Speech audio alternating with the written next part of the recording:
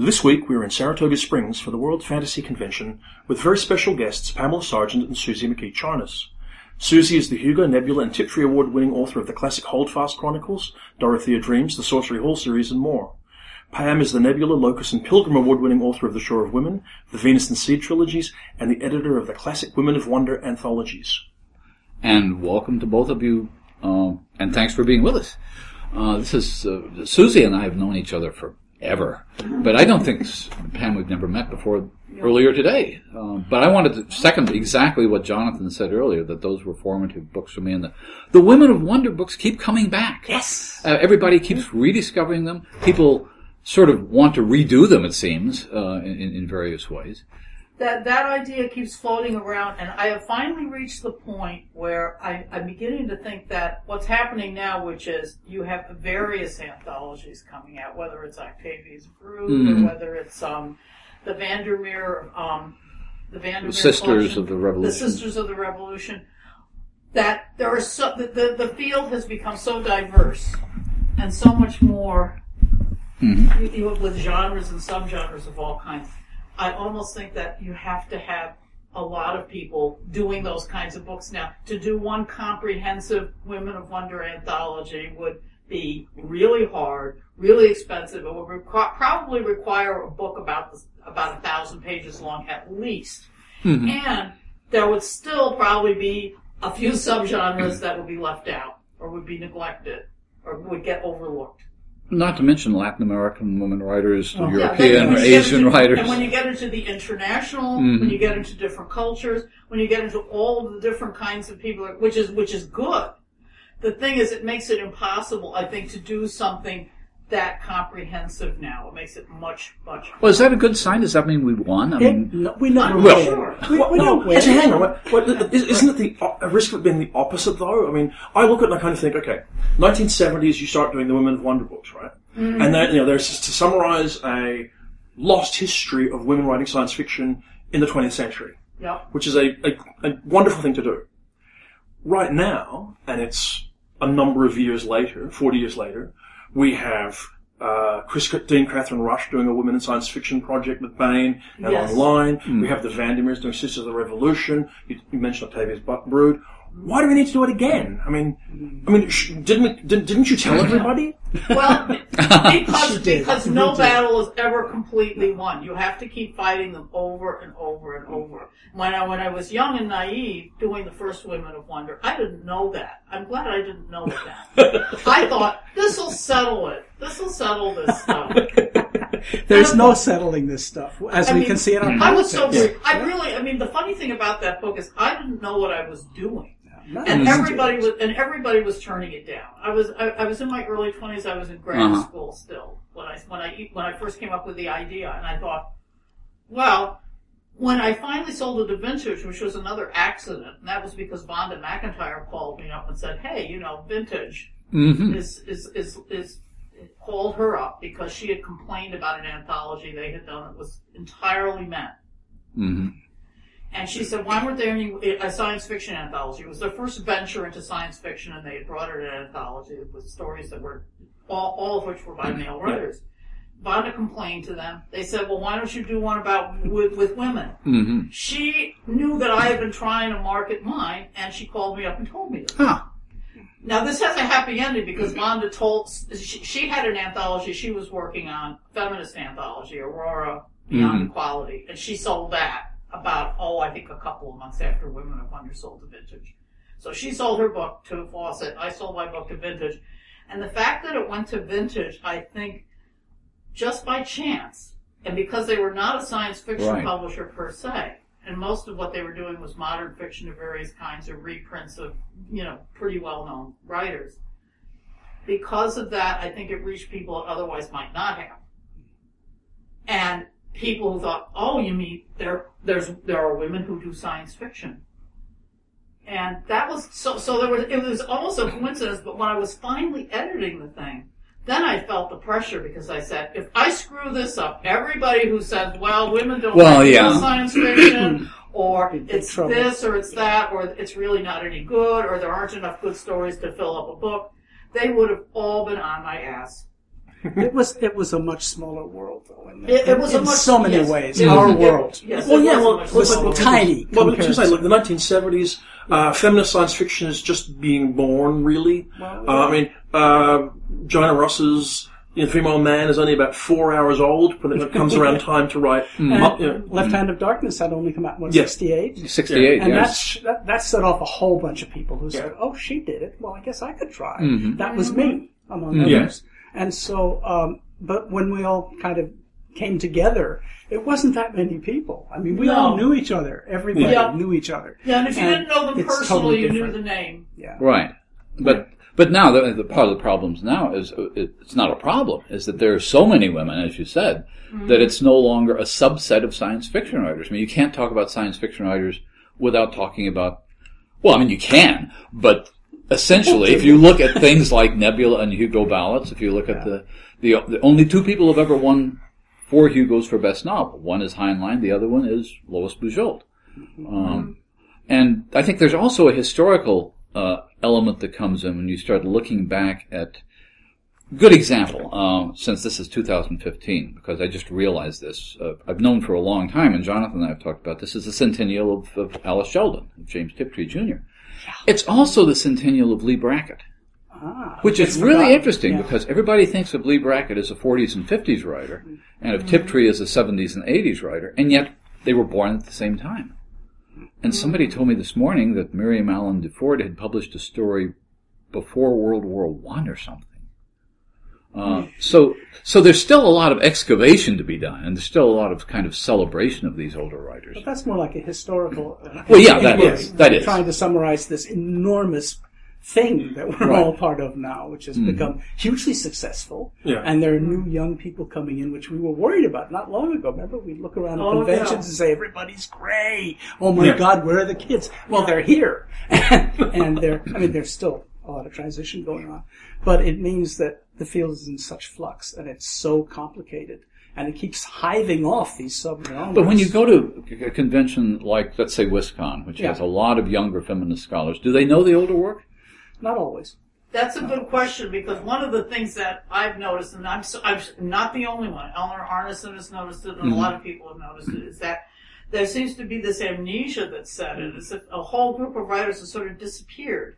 And suddenly you have these things coming out, just in the past couple of years. Science fiction is becoming more diverse. Science fiction actually has women coming in. I'm going, hello? But I mean, is some of that actually a mechanical thing? In that, I mean, there's two things I think that are at play. One is mechanical and one is cultural.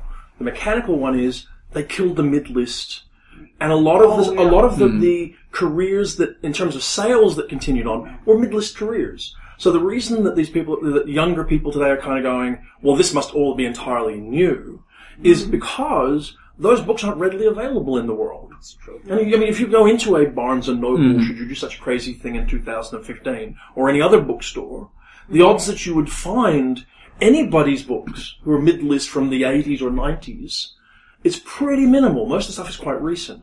So there's that institutional thing. Oh yeah, I that's definitely had an effect. And I mean, the only way you could probably find, I mean, the thing is, it's actually easier now to find the old works than it used to be. If you want to go searching online, you can find them, but you have to know what they are. You have to already be aware of them. Well, yeah, exactly. You can't stumble across You're not going to stumble across something and say, well, this looks like an interesting book. Yeah. You've got to be looking for it. But the other thing is, old people become invisible. Yes, well, that's true. And especially old women become invisible, which is, and it's, so I think that may be another reason that this generation seems to have just, except for the really top people, like say an Ursula Gwynn, who's not going to disappear. Everybody else just sort of drops out of sight. Well, it's like, I think it's enormously encouraging that in the last 5 years, a generation of people have decided that Russ and Tiptree are canonical, major, and almost kind of religious figures, the way they're regarded. Russ has a great deal of sort of that aura around her. But it hasn't yet really spread out to the rest of the history of women in science fiction or feminist science fiction. And I'm sort of curious, when you're both young women attracted to writing science fiction, was it deliberately feminist science fiction for you, or was it science fiction? it was feminist science fiction for me, at least by the time I'd finished my first book, because it did not start out to be feminist science fiction. It started out to be an adventure story. Yeah. And when I realized that everybody in the story, all the major characters, each had a part in their own voice and their own point of view, except for the woman who was on the adventure. That opened my eyes. Because somebody asked me that in a consciousness raising session. Oh, really? I was talking with people about this book, and they were asking me questions. And they said, well, and when does she get to speak? And I went, but because she didn't. And at that point, I had to go back and rewrite the whole thing. And that was the beginning, actually, of me not just participating in feminist activities, but actually looking for that focus in my own work. Because I had to look for it. Yeah. When I wrote Motherlines, when I started to write that book, and I realized it was all going to be women, because the guys would walk into a scene and the scene would flop over dead like a fish, so they weren't going to be there. I thought, how am I going to be able to distinguish these women from each other in this story? Because I looked at magazines and I thought, oh, well, there's this kind of woman and there's that kind of woman. And I had this moment where I thought, wait a minute. I got on the bus and I started making notes about the women I saw sitting on the bus around me. And that was a tremendous focusing engine. You're saying exactly what Joanna Russ said in her famous essay on the image of women in science fiction, right. that there are many images of women in science fiction, but there are hardly any women. Yeah, they're just, and they're such stereotypic images that they're only like 3. Yeah, you have 3 to pick from on the shelf, and then if you want to write characters, you can just make up men characters because there are lots of men. I knew that was what that series was going to be about. Well, Pam, did you start with the same kind of consciousness? No, I actually didn't, because when I started getting into science fiction, that was something I sort of came into it obliquely, because I hadn't really gotten into science fiction until later. And I didn't really become aware of the entire community around science fiction until I was in college. And I guess you can thank George Zabrowski for that, because he basically was the one who introduced me to that aspect of it, that there was actually this. Before that, all I knew was H.G. Wells, basically, Arthur C. Clarke, Alfred Bester, whom I had come upon purely by accident, E. Everett Everett, another guy I came upon purely by accident, and watching a lot of Twilight Zone and The Outer Limits on television. And that was basically the sum total of my science fiction knowledge until I was almost 20. So when I came into it, I started writing stories that had science fictional elements. And I was sort of doing things, I think, more unconsciously. And if I felt like writing from the point of view of a female character, I just simply wrote from the point of view of a female character, because I didn't have these images of types of female characters in science fiction to draw on. I didn't have any of that. So I was just drawing on, the first published story I did was told from the point of view of a young college student, which was, totally appropriate for me, because at the time I wrote it, I was a college student. And that was the first story that I published. And so I sort of came into it obliquely, and it was my good fortune that at the time I was starting to write science fiction, then suddenly you had Ursula Le Guin, you had Joanna Russ, you had Vonda McIntyre, you had all of these people coming in then at the same, and there was this ferment going on, and this cross-fertilization, I think, that otherwise might not have happened with at least some of us. I don't know what kind of writer I would have been otherwise without that. But you knew you wanted to write fiction before you knew you wanted to write science fiction. I wanted to write fiction before, but I had, science fiction. That was almost it was oblique. I wouldn't say it was accidental. Yeah. Certainly, I sort of came into it not growing up saying I'm going to be a science fiction writer. Right. Yeah. Although at the same time, I was so nervous about showing my writing to anybody that I didn't take any writing courses in college. Good. I have no training in writing whatsoever. I've never been to a workshop. Really? I've never had a creative writing course. But you've taught workshops, haven't you? I haven't even taught really? workshops. I mean, I've gone and I've talked to people about writing and various things. I've talked to kids about writing. I've talked to groups about writing. But no, I've never done a workshop. I could probably figure out how to do one, but I've never had. With me, it was just trial and error the whole way. I got a feeling that if you talk to a lot of women writers of that time, you'll find that most of us did not have connections to the fan community. or before we got into the business of writing science fiction and fantasy. I certainly didn't. I knew there were conventions somewhere, but I didn't really connect because women, girls we didn't talk about science fiction with each other. That's true. Yeah, it was definitely a guy thing when we were growing up, I think. You had to be an isolate, really. And you like to do it, you like to read science fiction because you were weird. And other girls wouldn't want to talk about it. And it helped if you grew up in a city like New York, which is where George grew up, which is why he knew about that community. Because there they were all over the place. They were around City College, they were, there was a whole community of them there with their conventions and everything. And I imagine that was true of probably most of the major cities in the country. Well, I grew up in New York too, but I never connected with any of that. Yeah. Because it was mostly a guy thing. And that was a big deal. Cause for how long in your writing career then was your interaction with science fiction purely on the page? Oh, pretty much until I published my first book. Yeah. It was 1974. So, because I had started, I read adventure stories. I thought I was going to write post-colonial thrillers. That's what I thought my writing was going to be. And then I discovered that no, it wasn't. So I had to do something else. I'm wondering, though, when you say that neither one of you grew up thinking you would be a science fiction writer, I'm trying to think of any women who actually did grow up with that ambition. Lois Bujold, I think, was one because her dad, a lot of the women I've talked to had a father who read science fiction or something like that. But in the male world of science fiction, there's this kind of classic generational thing, which once was explained to me by Aldous Budrys and once by George R.R. Martin, because the first generation, which was obviously the generation of Clarke and Asimov and Heinlein, were people who realized they could sell magazines. But by the 1950s, AJ's generation, he said we were the first generation of people who knew we could be science fiction writers for a living. Because by the time they came of age in the early 50s, there was actually a book market, you could sell novels and that sort of thing. And then George Martin explained to me once that his group, which was once called the Labor Day group, that included him and Ed Bryant and I can't remember everybody, were the first generation of people who grew up knowing they could win a Hugo Award. Wow. Who came of age when there were Hugo Awards. So, but in each case, the generations that they're describing were all men. Yeah. They could not include any the generation of Judy Merrill maybe. Yeah. But there were a few. But when we came into things in the 70s, we had to break in. Mm-hmm. Yeah. That's what the Room of One's Own was all about. We had to break in. There were barriers. And I'll never forget the guy who showed up at the first Room of One's Own saying, "You can't keep me out of here. This is our convention." Oh. And we threw him out because we said, this is only for women to talk, so we won't have people like you coming in here and talking over everybody and interrupting them all the time. So it was the experience of being it was the Bastille to us. Because we had to actually force our way into programming and force our way in to being able to speak in a panel without being overridden immediately by some guy, either up in front or down in the audience. Which happens now anyway. Yes! But I mean, how real when you both entered the field in this, the mid-70s, how real did those barriers feel?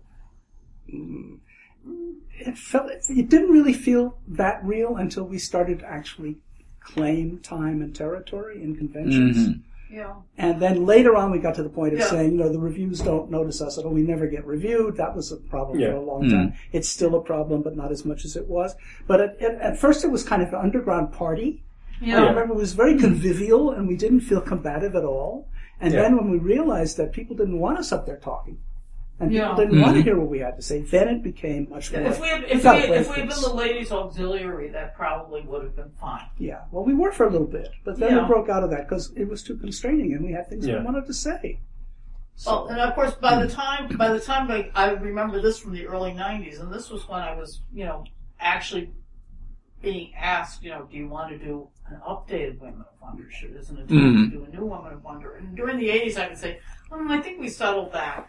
And then it was around the late 80s, the early 90s, I began to realize, oh no, now what's happened is we're not this little sideshow over here, and we're not trying to bust it over here. Now we are responsible for the decline of the field because we don't write real science fiction. We got to that point. Oh, I didn't realize that. Is that what we Yes, that's according to some commentators in the field, and that was what I said, well, maybe it is time to do some more books. And plus, a lot of writers had come in since I had done the first one that I wanted to include in some way.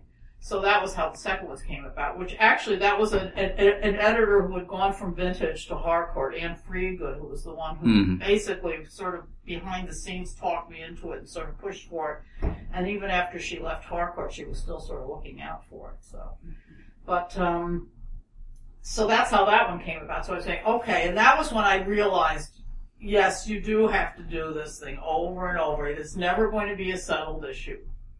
And it still is not. Although it's the situation is so different now from what it was. Well, I think you're still actively writing, and I haven't seen a new book from you in a while. No, I've been distracted.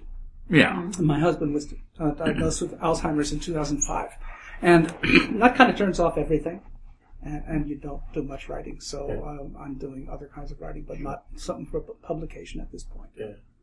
Oh, you should mention your book about your father was terrific, I thought. That was a good book. That was a good book, yeah. It was a good, I didn't see any science fiction in it anywhere. It's very, very deeply. Yeah. Look, the reason I ask you is, when you say it's different now, since you're still writing science fiction in the field, how do you find it different? Well, I would say the number of subgenres, that's one thing. Yeah. The marketplace has entirely changed. The amount of online activity that writers seem to have to engage in, which is, I mean, it's going to, I finally accepted that that's going to be a lot easier for a younger writer who feels at home in that environment than it is ever going to be for me. It seems like the first question every young writer gets from an editor now is, what are your platforms? What are your platforms? My God. Yeah. My stepdaughter just wrote a book. Oh. And I'm kind of plugging into what's going on now. She hired a publicist. She wrote a book that was released in California by a small publisher about living with chronic illness. It's not a fiction book. And so she's telling me what they want her to do. And hire a publicist, get yourself on TV, go and talk to people. In other words, do all the stuff that publishers used to do for you. Yeah, all the stuff that they used to do. All the stuff that when I wanted to be a writer in the first place, one of the attractions was that I wouldn't have to do Exactly, that. right. The publisher was going to do that. I mean, writers are people who, I don't want to generalize about everyone, but I would say generally speaking, you have to have a high tolerance for solitude, and you might tend to be more on the shy side. And you might not be the kind of person who, say, would want to go and be a salesperson, say, as a profession. Tough luck. And having to do that. And I mean, I think there's always been, you've always had to do some of that, but now it seems like you have to do a lot of that. I will look at, say, little blurbs or paragraphs about newer writers, younger writers. You know, and just little paragraphs about what they're doing. And I'm amazed at the amount of stuff they feel they have to write. I was like, well, under such and such a name, she's writing blah, blah, blah. And under this title, she's doing this and that. And she's also writing steampunk. And I'm going, wait a minute. That sounds like it's about 5 or 6 books a year at least. Some people do these days. Some people do. And I'm hard pressed to, I'm just hard pressed to do a book in any reasonable amount of time. It just takes me longer. Well, there are some people who, we're talking about different kinds of writers, I suppose, in the sense of, if every book is an organic thing that you live with and so forth and so on. And there are other writers, some of whom are fine and many of whom are here, whose attitude toward writing is purely craft. It's the attitude that you used to hear from the pulp writers, who you have to sell a million words a year in order to even make a basic living. Anything you can get. And that market is still there. It's just not in the pulp magazines. Besides, the younger folks are all used to being in communication with each other all the time. Most of us were sitting in our little cells working, and we didn't have this incredible network of people that we talk to all the time electronically. And I think that feeds into a more casual attitude to writing a story. Yeah. And I think for people who started out reading by themselves and then writing by themselves, it's not so casual. Yeah. It was never casual. It was serious business because it was the thing you did that nobody else that you knew. Well, I think something Pam said a couple of minutes ago. It sounds like a stereotype, but a lot of people become writers because they're comfortable being alone. They don't like to be out, and yet now they're asked to do that all the time. They're asked to not don't spend time in your garret writing. You be out on the web. And so, are we sounding like? Speaking as the youngest person in the room, Jonathan, are we sounding like really? What I would ask you both is, and it sounds fascinating, but do we still need feminist science fiction? Oh, Lordy, we still need feminist everything. Yeah. Yes, more than ever. Well, I never thought I'd live to see the day, just to name one example, when Planned Parenthood, an organization that was so utterly respectable during my young childhood and adulthood, is now a target as this terrible thing. Yeah. I mean, I'm looking at that. I'm just amazed. I'm just amazed. I'm stunned. The backlash has become massive and pervasive all over. I think we thought we were going to do it. I mean, I remember thinking we were going to do it. Yeah, I thought at least certain things would be settled. There's other things that maybe never will be, but I thought at least there'd be certain things that any reasonable person would say, look, this really isn't anything to get into an argument over. That's all over. But I guess the other way of asking the question is, what does it mean to write feminist science fiction now? And what are we in the fourth wave now? I can't keep track of the waves. It doesn't really matter because it always means the same thing. It means you're writing human beings who are female. Well, that's true. And the rest of it is frou-frou. But there was a sense. I mean, my sense at the time was that the first couple of volumes of the Holdfast Chronicles scared some people. Oh, a lot of people. A lot of people were really scared. A lot of people told me, I tried to read your book, but I couldn't get through the first one. I'm sorry. And I have to say, I was laughing my ass off writing that book. That book for me was, it was a satire. Must have been more naive than I thought I was at the time. I was writing a satire. I started it because I read an article somewhere about a fire drill for a nuclear attack on Washington, D.C. Mm-hmm. And the only person who said, no, I'm going home to get my wife was Chief Justice Douglas. And I thought, they've got this whole underground thing prepared. And then I went from there to this is the Nixon gang, their descendants coming out after the mess they made. So for me, it was like political satire. I just turned everything backwards and said, and they're all homosexual. And they were, and did the whole thing. Right. And then people said, and they started screaming. But the worst thing was when I walked into a community college to give a talk about that book, and they had read it. And I was starting to talk about it in my usual flippant manner, and a couple of the women put their hands up, and somebody said, "That's my life." Mm-hmm. And I, fuck. What? Because I'm a nice middle-class white girl, I mean, I had no idea that so much of this stuff was for real, and it still is, and that's why it doesn't change in terms of what you have to do. What still needs to be done over and over and over. Women's work. Over and over because it never sticks. It's never taken seriously. When it is taken seriously, there's a backlash like a ton of bricks. Like what we're seeing now with Planned Parenthood. Yeah, and this isn't the first backlash. I mean, there was a backlash. There was a backlash during the 80s. Mm-hmm. Backlash during the... It always seems to revive somehow. But then is this a wave coming into shore? Is it one of those things where... You fight back, but slowly the overall kind of mark is actually shifting. So that overall things are getting better. Well, I used to think that was possible. I'm beginning to think that it might not be for reasons that may be beyond our control at this point. Every time I think about just global climate change, just to name the big thing that's looming over everything. Yeah. I mean, things could get a lot worse. And when things get a lot worse, and if they get a lot worse really, really fast, I mean, women are not going to fare well. And I would say anybody who's in a certain economic or social position is not going to fare well, including a lot of guys. It's not just going to be women. It's going to be everybody who has no power and no means of controlling anything. Well, when property disappears, you turn around and make property out of somebody weaker than you are. And that's been our pattern as a species forever. So, what women will become their property again, a rebreeding stock again. Well, one of the things get that bad. It's interesting because I was I just had to do a lecture on dystopian fiction not long ago, and one of the things that strikes me is nobody terribly is worried about 1984 because basically, we've been living with that for decades. But the one novel that really is frightening now is Octavia Butler's Parable of the Talents. Oh, yes. Because Parable of the Talents deals with a fundamentalist regime in the United States sending people to Christian re-education camps, and everything that happens in that novel is a serious proposal among American politicians right now.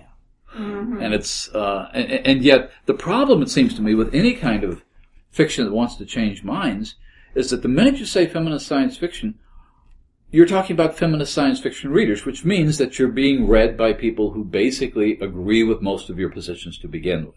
Yeah. Mm-hmm. So how do you get the, I don't know who I'd pick out. 20 years ago I would have said, how do you get Tom Clancy readers to read feminist fiction? I don't know. Well, hang on. Probably not. You say that. But I don't completely disagree with you. I don't completely agree with you. Okay. For once, he doesn't completely disagree. I don't agree. I'll tell you what. Okay. Who is the best-selling woman science fiction writer today? Probably Lois McMaster Bujold. Probably. So, and she is published by a very traditional science fiction publisher in Bain, who primarily publish adventure fiction, military science fiction, that kind of stuff. And what does she write about almost predominantly? Reproduction. Family and reproduction. Yeah, I mean, that's what she writes about. And you never hear her spoken about, particularly as being a feminist science fiction writer. And I don't know, I've never spoken to her, whether she overtly feels that she is or is not. But certainly, a woman writing about reproduction and family issues to a large, predominantly male, conservative military science fiction audience has to be a fairly positive thing in the structure of science fiction and feminist science fiction. I agree. That's a very positive thing. That sounds good to me. And I'm not saying everybody should try to write like Lois Bujold. She's doing it. She's doing it. She's filled that niche. There's probably, I would say maybe there's only room for one writer like that. That could be. In other words, the token. There's always room for a token of almost any kind. When you have a group, then it might, if you suddenly had a whole group of women writing that way, and writing very well, and matching her, then, But they're not to be falsely optimistic, because I'm not, I think. But, if you have a Tolkien, then you have a Terry Brooks.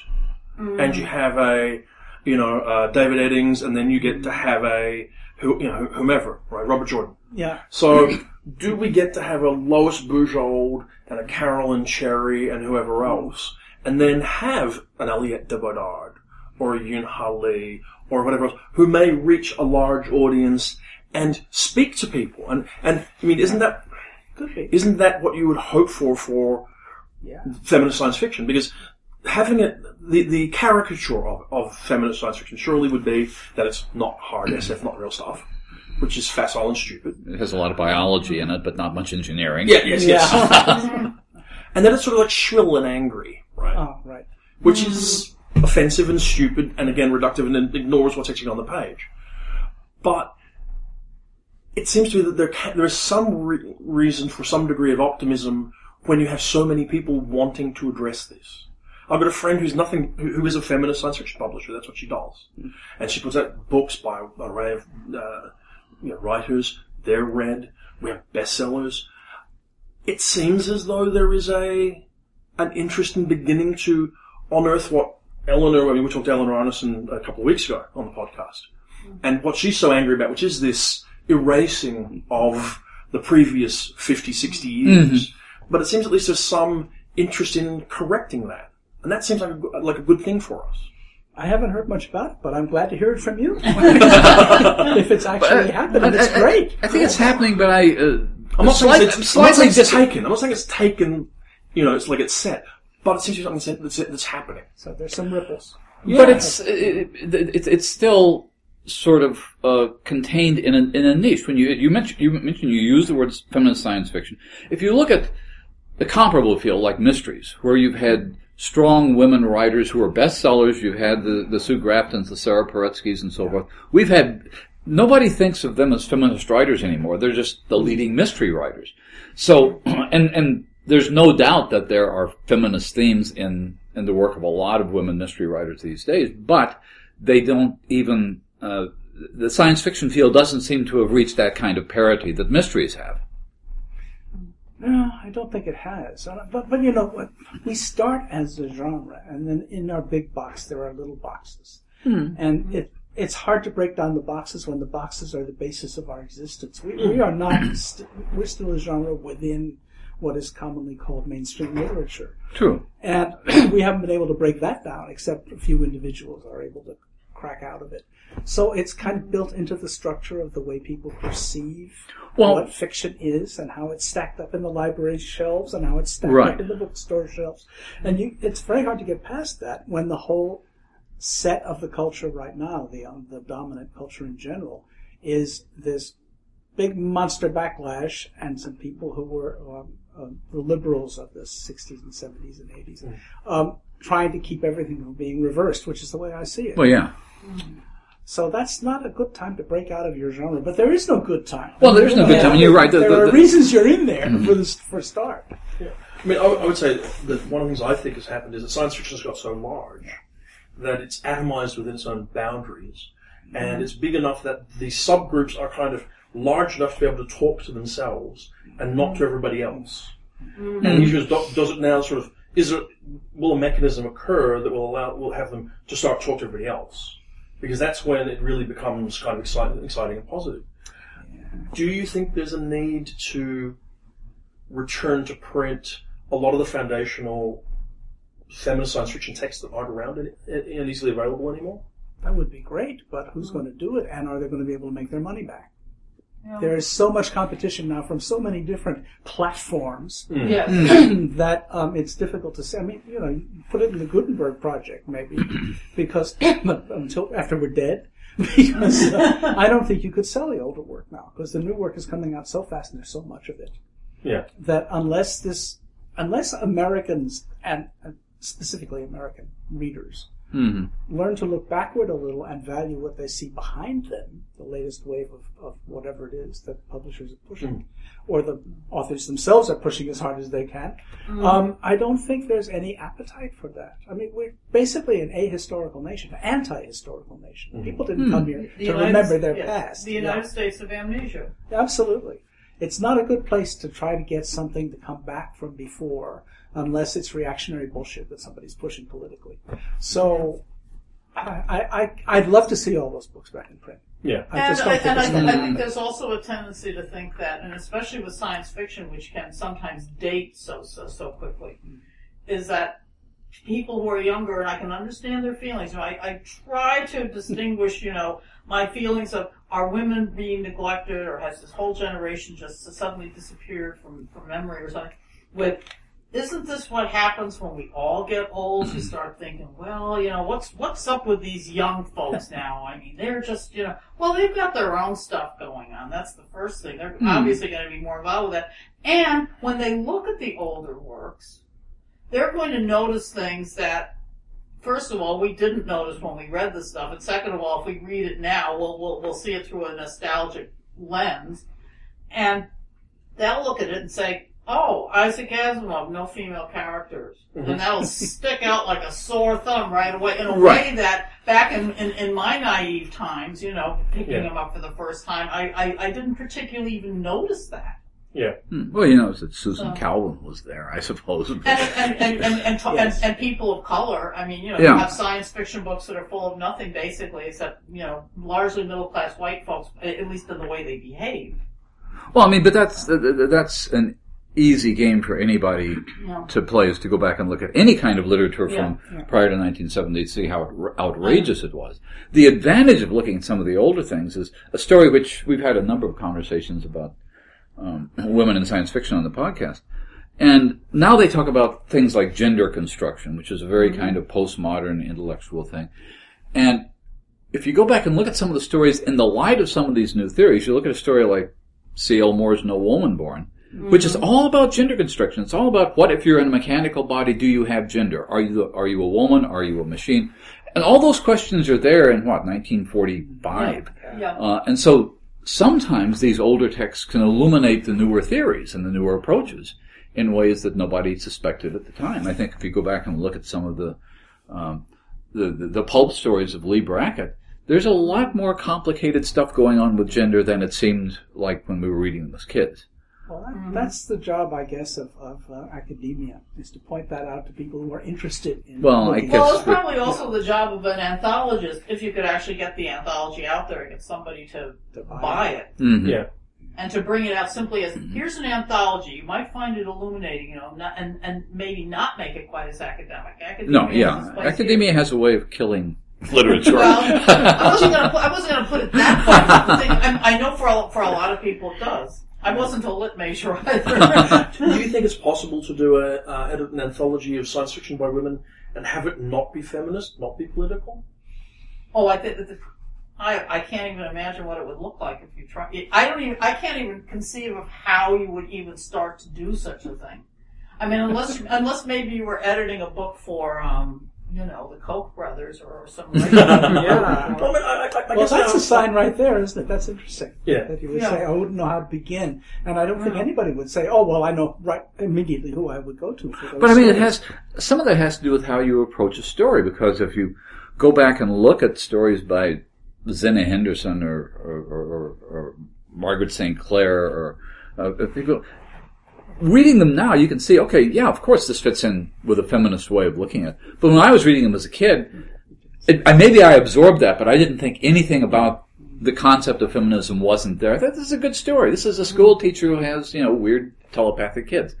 And they were all terrific stories. But you look at them now and you say, okay, well, yeah, there's a lot of stuff in there about parenting, about teaching, about gender roles that maybe it didn't go past me when I was a kid, but maybe it got internalized because it was just part of the fabric of the story. Yeah. Well, certainly, it strikes me. The reason I ask is I know someone who's trying to do that. To do what? To edit an anthology of women's science fiction, but not feminist science fiction. Oh. And the first shallow reaction I had to it was, I guess I think I know what you mean. That you're trying to gather together science fiction that's not, I guess, overtly, deliberately, clearly political. But then I thought, well, hang on, surely any time a woman writes science fiction, writes, that in itself is an inherently feminist act. I mean, you're expressing a woman's point of view, which is one of the major things about it. This seems really subjective. I mean, I don't want to sound literal-minded here, but the only way I can even think of approaching that would be this editor would have to call every single one of those writers up, assuming they're all still alive, maybe some of them are, or call somebody who knew them and say, okay, I have one question to ask you. Was this woman a feminist? and if you get oh no, she was very traditional, blah, blah, blah, or something like that, and even then, and I would be wondering, yeah, somebody might say that, but maybe this was her act of rebellion, writing this particular. This is as far as she could go, right? And that was all she could do, but it sort of came out that way because it was the only way it could come out from this particular individual. Yeah. So I don't know. It just seems like a sort of half-assed project. You know what it is? It's a political act. Mm-hmm. And no matter how you do it, you're going to get so covered with thrown whatnots that nobody will be able to find you. Because people will say, that person doesn't belong in that collection. Yeah. Or, well, what about me? I wrote one like that. Well, I knew that person and she would have hated this. I mean, wow. I'm glad I'm not your friend. Well, there were women writers who did not like to be labeled feminist for purely marketing reasons. Andre Norton was one of them. Sure, but they didn't necessarily write non-feminist. They weren't. No. They had nothing to do with fiction. It had to do with she knew she was selling to boys, and she wanted to continue selling to boys because when she started her career, if you were a boy caught reading a book by a woman, it was like reading women's fiction was like dressing in women's clothes. Some boys could do it, but by and large, you get in trouble on the schoolyard. So, and she, as a matter of fact, she changed her name legally before she even started writing science fiction, apparently. Because for that purpose. Wow. Because she knew she wanted, she knew she had girl readers as well. But she didn't want an association. I know because she funded our Crawford Award, and I remember talking to her about this. She didn't want to be thought of as a feminist writer because she thought that would cut into her market. Feminist means to certain readers means I don't have to read that. And if you look at mainstream fiction, that's very much the case. If you see a feminist novel, how many men read Erica Jong? How many men read the Women's Room when it came out, Marilyn French? So you can understand from a purely practical point of view why a writer might want to avoid that label. Yeah. Just like writers would want to avoid the labels of writing only black fiction or only gay fiction and so forth and so on. You don't want to turn off party arguments. That's that little subgenre problem again. Mm-hmm. I mean, it's exactly. everywhere. Exactly. And everybody's trying to get out as But much the problem as is the subgenre is a way of telling you what not to read as much as it's a way of telling you what to read. We talk about feminist science fiction as being a niche, but military science fiction is a niche. And there are a lot of people who won't read a book because they don't read military science fiction. And they could end up not reading the Forever War because of that. This becomes a real problem if you're the kind of writer, as I unfortunately am, mm-hmm. who like to wander around and do different kinds of books. Mm-hmm.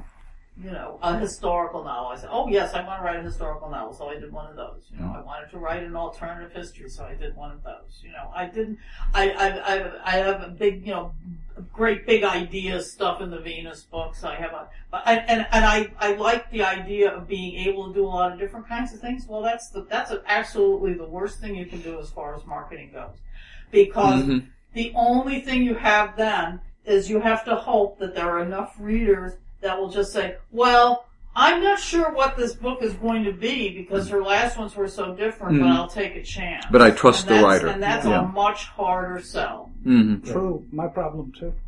Yeah. Which is what so here what I came out with. This is the newest one. Oh. It's a contemporary fantasy kind of thing. This is new novel, Season of the Cats. Season of the Cats. Yeah, that's it. Actually, this is the first time I saw it. I went to the dealer's room and got it. Let me take a look at this. Lots of cats. I thought I should say that because the people on the podcast can't see it. We're not. I'm looking at it, and there are lots of cats on the cover. Yeah, so lots of cats, including one tuxedo cat who's the centerpiece of the cover.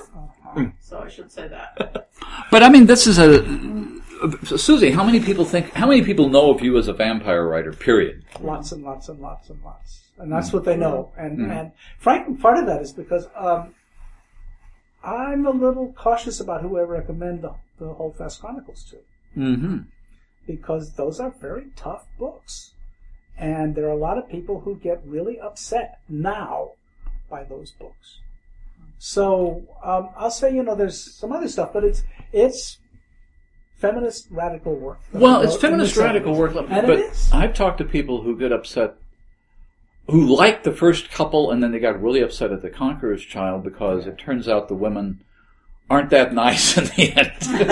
Actually, it was the Furies, I think. The Furies. The Furies is the one. And they never got to The Conqueror's Child. Yeah, that's okay. Yeah, but Furies is where it turned. Yeah, The Furies is the book I didn't want to write because I knew I didn't want to write it, and nobody was going to want to read it. Mm-hmm. Because it's about a war. It's about a real war between men and women, and it's savage, because we are savages when it comes to that level. And, but I wrote it because I had to, because I couldn't skip over it and still call myself a writer, because it was the crux of changing things. Mm-hmm. And so I wrote it, and it pretty much killed that series for me. I think. It killed it, because it's too hard to read. That book was hard to write. The first book was fun to write. Yeah. The second book was fascinating to write. The third book was harder than But you had to do it because that was one of the first two books. Yes, and the fourth book was my reward, which unfortunately most readers have never gotten to. So there was the reward, but they don't. Yeah, there was a long lapse there too. That's the other problem. I wasn't quite. I was originally going to make it a trilogy, so there was going to be the war and then picking up the pieces. But it was clear the war needed a book, and then gave the war the book, and it was probably the worst decision in my life, and I'm very proud I made it. So you are still, looking back over the years, satisfied with the series? Oh, yes. Mm-hmm. Oh, yes. I'm particularly satisfied because in the fourth book, which nobody has read, The Conqueror's Child, all of a sudden a little piece of fantasy walked into that story. And that piece of fantasy was what let me get going with that book. And that's the guy who's a shaman. Oh, right. Yeah. And he does have powers, obviously. Yeah. He's got some kind of powers. And it was the last thing in the world I would ever have intended. It was not a fantasy series by any means, except the conditions were fantastic. Yeah. But that little piece of fantastic something got in there and gave that book the heart that I'm very proud of. But nobody sees it because they can't get past the Furies. Well, tell them to read the whole thing backwards. What a wonderful idea! Tell them again. Say it to the microphone. Start with the Conqueror's Child, folks. Work your way back to the Furies, and then there'll be a happy ending back at the beginning. Sort of. It may confuse you, But. Right. Just. And how about you? When you look back at the Shore of Women and the Venus books, are you satisfied with those? I guess I am. I mean, I with the Venus books, and this happened sort of inadvertently. Since then, I have written a few stories against that background. They're not things that I cut out of the novel at all. Mm-hmm. They're things I wrote after I had finished all of that. But they were just sort of little side mentions. Say, well, I can write a story about this. Well, I can write a story about that. I wrote this one story, Venus Flowers at Night, which was kind of an eerie story to write because the background that I had in the Venus books was a world that was basically dominated by Islam. And when I was writing that story, I started writing it in early 2001. And I had a couple of false starts on it, and then I was working. My character was actually in New York Harbor on the morning of September 11th. My Muslim character. Yeah. And that day, that sort of blew that story for me for the next couple of months. I couldn't even go near it. It was just so weird because I was beginning to get that feeling of premonitions or something. It was very, very weird. But then I went back to it. Of course, then I had to incorporate those events into the background of the story. So that was another complication. But that was I have gone back to it. But I have a very small collection of those stories that's out. That I basically drew from the background, used some of the characters and whatever. Yeah. But I don't think I'll write anymore. I think I pretty much got to where I had to go with that. Yeah. And the Shore of Women, I think maybe one of my favorite remarks about that was, this was years ago, and a man came up and asked me to sign his copy, and he said, "I just want to thank you for not making me feel bad about being a dude." And I said, well, you're welcome. You're a good dude, right? Yeah. But, okay, that remark is exactly what I was saying earlier about why some men stay away from things that there's a fear they're going to be attacked. Maybe. I'm also curious, we're getting towards the end of, a little bit towards the end of our... Do you still find science fiction engaging and useful? Do you read it? Are you still interested in writing it? I do. Well, I actually do read a fair amount of it. One of the reasons being is because I'm on the John W. Campbell Award jury, so I get to read a lot of it. And I actually thought that 2015 was a great year for some stuff. But there again, it's very diverse. It's all so different. And basically, what we try to do with that particular award, it's not a policy, but I think it's something that all of the jurors tend to do. They try to concentrate more on science fiction as opposed to subgenres that are much more distantly related to it. In other words, you want to sort of concentrate on the so-called real science fiction, if there is such a thing anymore. And even there's such a variety of stuff. Now, Claire North was the one who won it this year for The 15 Lives of Harry August, which is a very, very strange book and very, very inventive, I thought. And let me see, Emily St. John Mandel, Station 11, that was a good book. Jeff Vandermeer's Area X books, and they're all completely different. But they're all recognizably, I would contend that they're all recognizably science fiction to some degree. Yeah. There are some other fine books that I would look at and say, that's really, you'd have to stretch it a bit to call it science fiction. Yeah, although when you mentioned Claire Corbett and Emily St. John Mandel, they basically come from outside the science fiction community. Which is, some people see it as a threat, and some people see it as a very good sign that you have mainstream writers that are writing. They're living in Philip K. Dick's world, so it's not surprising that you'd be having them coming in from outside. I don't read much science fiction these days. I'm more interested in kind of supernatural fantasy kinds of things.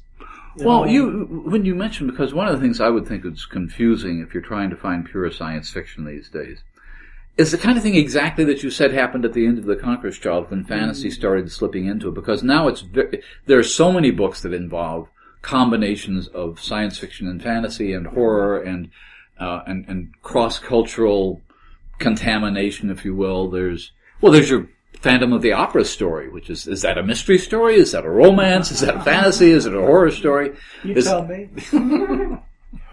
Well, one thing I'm interested in as well, that circulates around this, is we've been talking a lot about feminist science fiction. Is there as much of an idea of a feminist form of fantasy? Well, anything but romance. Although romance can be feminist too. Yeah. Part of the reason I ask, I can think of one or two books, and that series, some things that Marion Zimmer Bradley did, and stuff like Mr. Avalon and whatever else. But we're about to go on a panel on Saturday to talk about canonical fantasy. Yeah.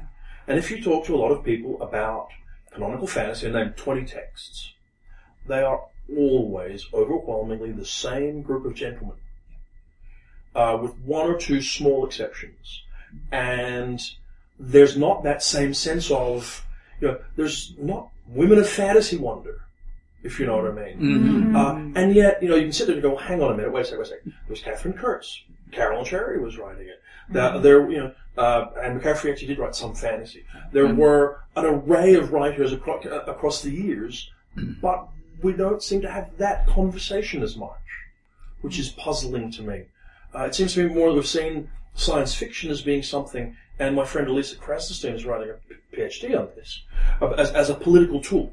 Science fiction is the tool that you can use to change the world, so we'll use it. Fantasy isn't. I'm not sure that's confined to feminism. I mean, science fiction is an operational kind of narrative. It talks about how the society we are in might change or might evolve, how we might change and evolve. Fantasy isn't operating by those constraints, so by and large, political fantasy, apart from the issue of feminism, I think political fantasy is much more rare than political science fiction of any sort. No, I'd agree with that. I don't think fantasy is politicized in the same way in fiction as it is in science fiction, where it's very often integral to what's happening. Yeah. Well, we were talking basic to it. No, I was talking to maybe it was you, maybe I was talking to Quinn, I don't know. About one of the things you have to worry about in science fiction is how the economy works. That is, people have jobs, there has to be fantasy. How many fantasies don't have any economy in them at all? Most. I mean, where did the food come from? Who makes these clothes? How are these hobbits who are subsistence farmers having these gigantic feasts catered by somebody? Why is everybody only riding one horse and they're traveling thousands? Exactly right. Yeah, right. But then part of the reason I think about it is, if you want to talk to people, right now, Game of Thrones, everybody follows Game of Thrones. You chat to the woman working behind the bar, and she's shaking because she might be George Martin at the convention. And you ask yourself, well, hang on a minute. Isn't that a platform you want to talk on? I mean, really? And if you think about it, isn't there material there to be explored? Oh, there is, but it's not usually about wars and exciting action. I mean, actually, I can think of one. Joe Walton's Lifeload. That's true. Well, for that matter, you can pretty much work out the economy in the Song of Ice and Fire books too. I mean, but I mean, it's feminist because he's just borrowing it from the Wars of the Roses. Yeah, it's not that difficult. If you have a medieval world, the economy sort of sorts itself out. Well, but I mean, who capitalized Sauron? Where's the funding for that coming from? This is an expensive process. You're uprooting whole forests. Turning elves into I mean, come on. There are energy costs involved with this. Oh, no kidding. Wow. They burned out all the forests on Earth to fire those furnaces in Mordor. No, I'm thinking, whose book am I thinking of? Come on. It's not Kelly. It's the one about Saint Hilda. Hild. Hilt, yeah, which is Nicola Griffith. Yeah, Nicola Griffith, yeah. Not well. It's fantasy because she made it up, but it fantasy. doesn't read like fantasy. It reads like a historical novel. Yeah, it reads like a very good. Well, I mean, it's something we talked. And Stan Robinson was worried about this when he was writing Shaman. If you go far enough back in history and have little enough evidence, you're essentially world. We had Nicola on the podcast. She said you have to have the skills of a science fiction writer to extrapolate that world from what little is actually known about it. To do it realistically. Anybody can make it up. Yeah, you can make anything. Robert E. Howard, I mean, just make it all up. I don't think there is that. You're right. And this keeps coming up because I remember there was a panel at FantasyCon years and years ago where the guys up front were naming, exactly doing what you were doing, naming all of the canonical fantasy writers, and they didn't name one woman, and that still happens. And I think part of it is, it ties right back into what you were saying about losing that mid-list, because a lot of women who wrote fantasy disappeared. Well, the only exception is if you say to them, okay, name the fantasy canon, including children's literature. And something, I've got to add Diana Wynne Jones and Joanne Aiken, and Susan Cooper, and so on and so forth. And something's like, we've got a whole plethora of these people writing interesting, complex fiction that is for children. The other thing which we've talked about is if you ask a canon of writers rather than a canon of works, you can get a lot of women. I mean, most people now, if you're talking about canonical fantasy writers right now, most people would include Pat McKillop. And Robin McKinley. If you ask for a list of 10 books, I'm not sure that a Pat McKillop or a Robin McKinley book would show them. It's the same principle you were talking about, Ursula.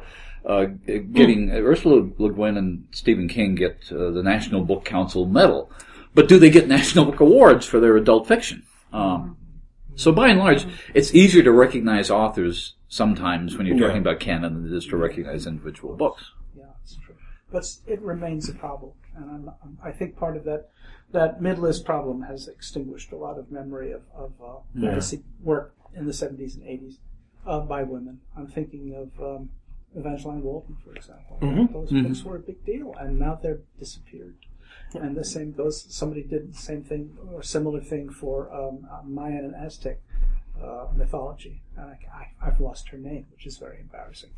But I think she only wrote one or two books in a series. And a lot of people started something and they wrote a book and they didn't. Well, something like Hope Marlies, who again came from outside the field, but Blood in the Mist, is alive now. I finally thought of the answer. It's alive now because of Neil Gaiman.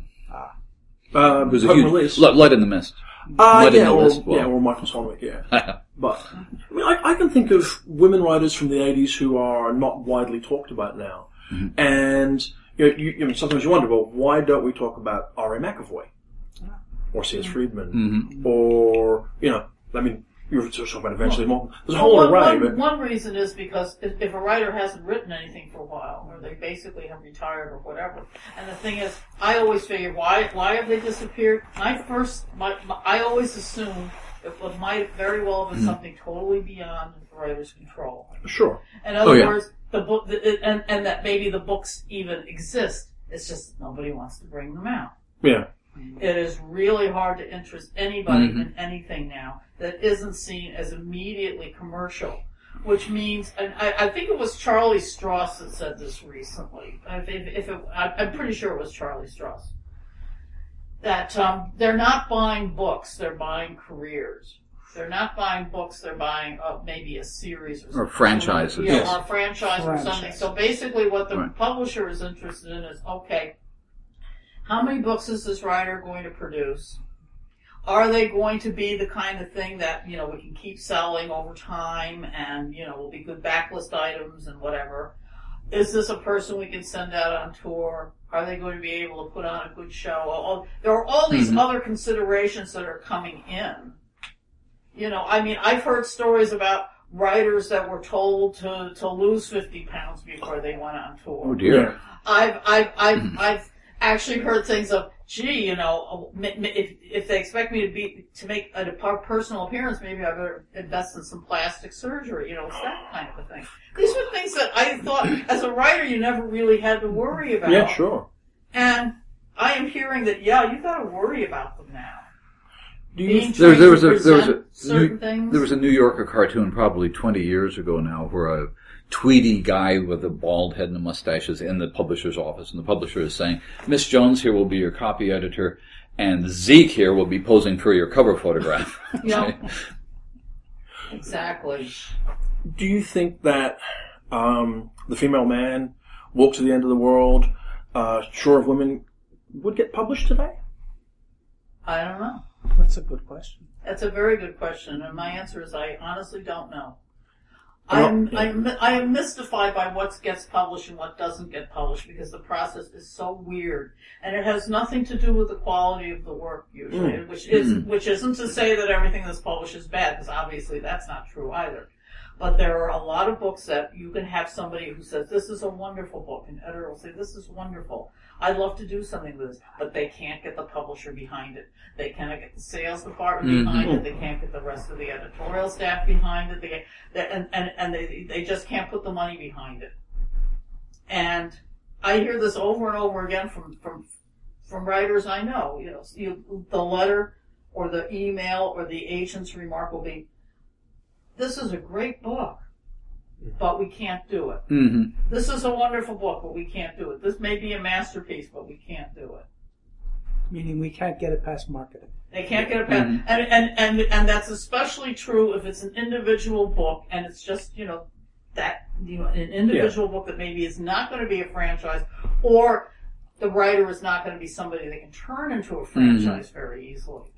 And you're certainly not going to get a situation that you might have in the 30s, 40s, 50s, where someone writes, they basically carry someone for 3-4 books before they write the major book of their career. Yeah, I think now they might carry you for a couple of books, and then after that, forget it. Well, the number of people who've had to go under pseudonyms to try to reboot their careers is probably at an all-time high. Yeah. And how many of those folks and usually doesn't work. It usually doesn't work. No.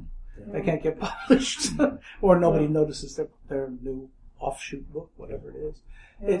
It's really a huge shift in what is being looked for, how it's being marketed, and it's a way of phasing out older writers, which I think is pretty tough to fight unless you have already secured yourself a position on the heights where you're so visible that it doesn't matter what you do.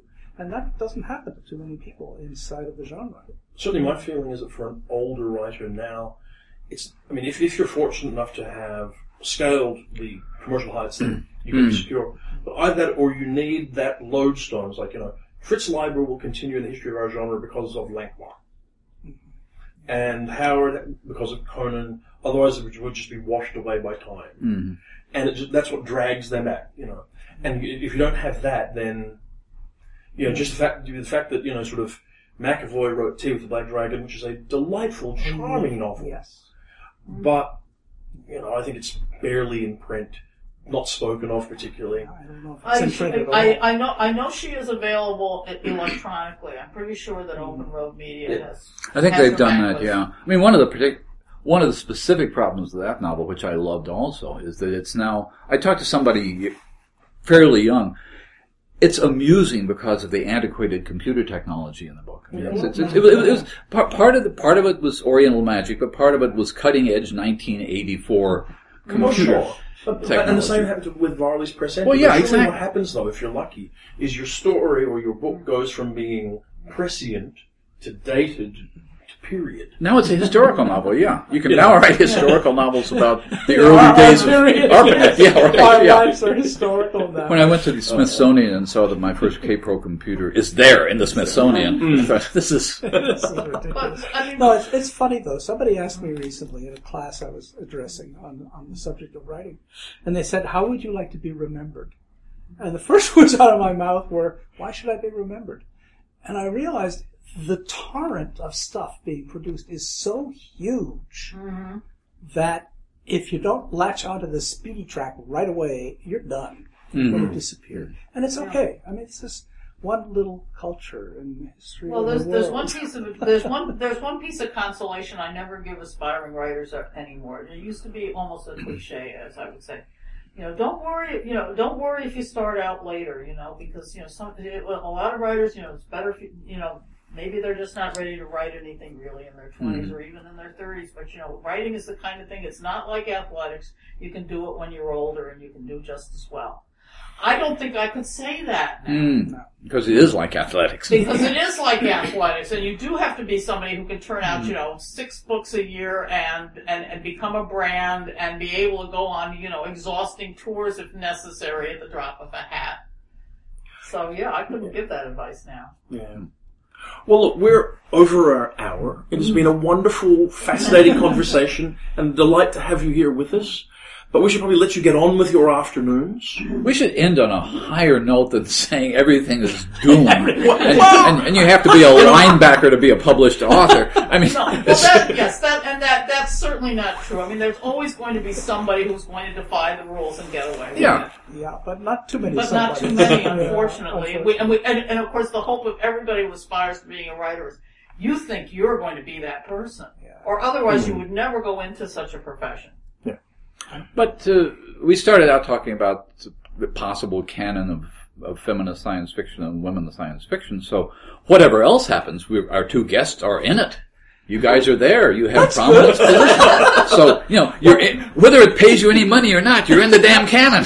And there's more being published tomorrow. Absolutely. And next week and next year. And no one's shutting up. That's true. And that's got to be a big That's thing. true. That's absolutely true. Everybody's talking. Well, that's a whole other problem. Right, that is. Not too many people are listening. Thank you both for being with us. On that positive note, thank you very much. Season of the Cat by Pamela Sargent is out now. And certainly we exhort you to go and read certainly the final book in the Holdfast Chronicles. Which is The Conqueror's Child. Yeah, well, thank you very much. And until next time, Gary? Next time we will be the Hoot Street Podcast. Yay.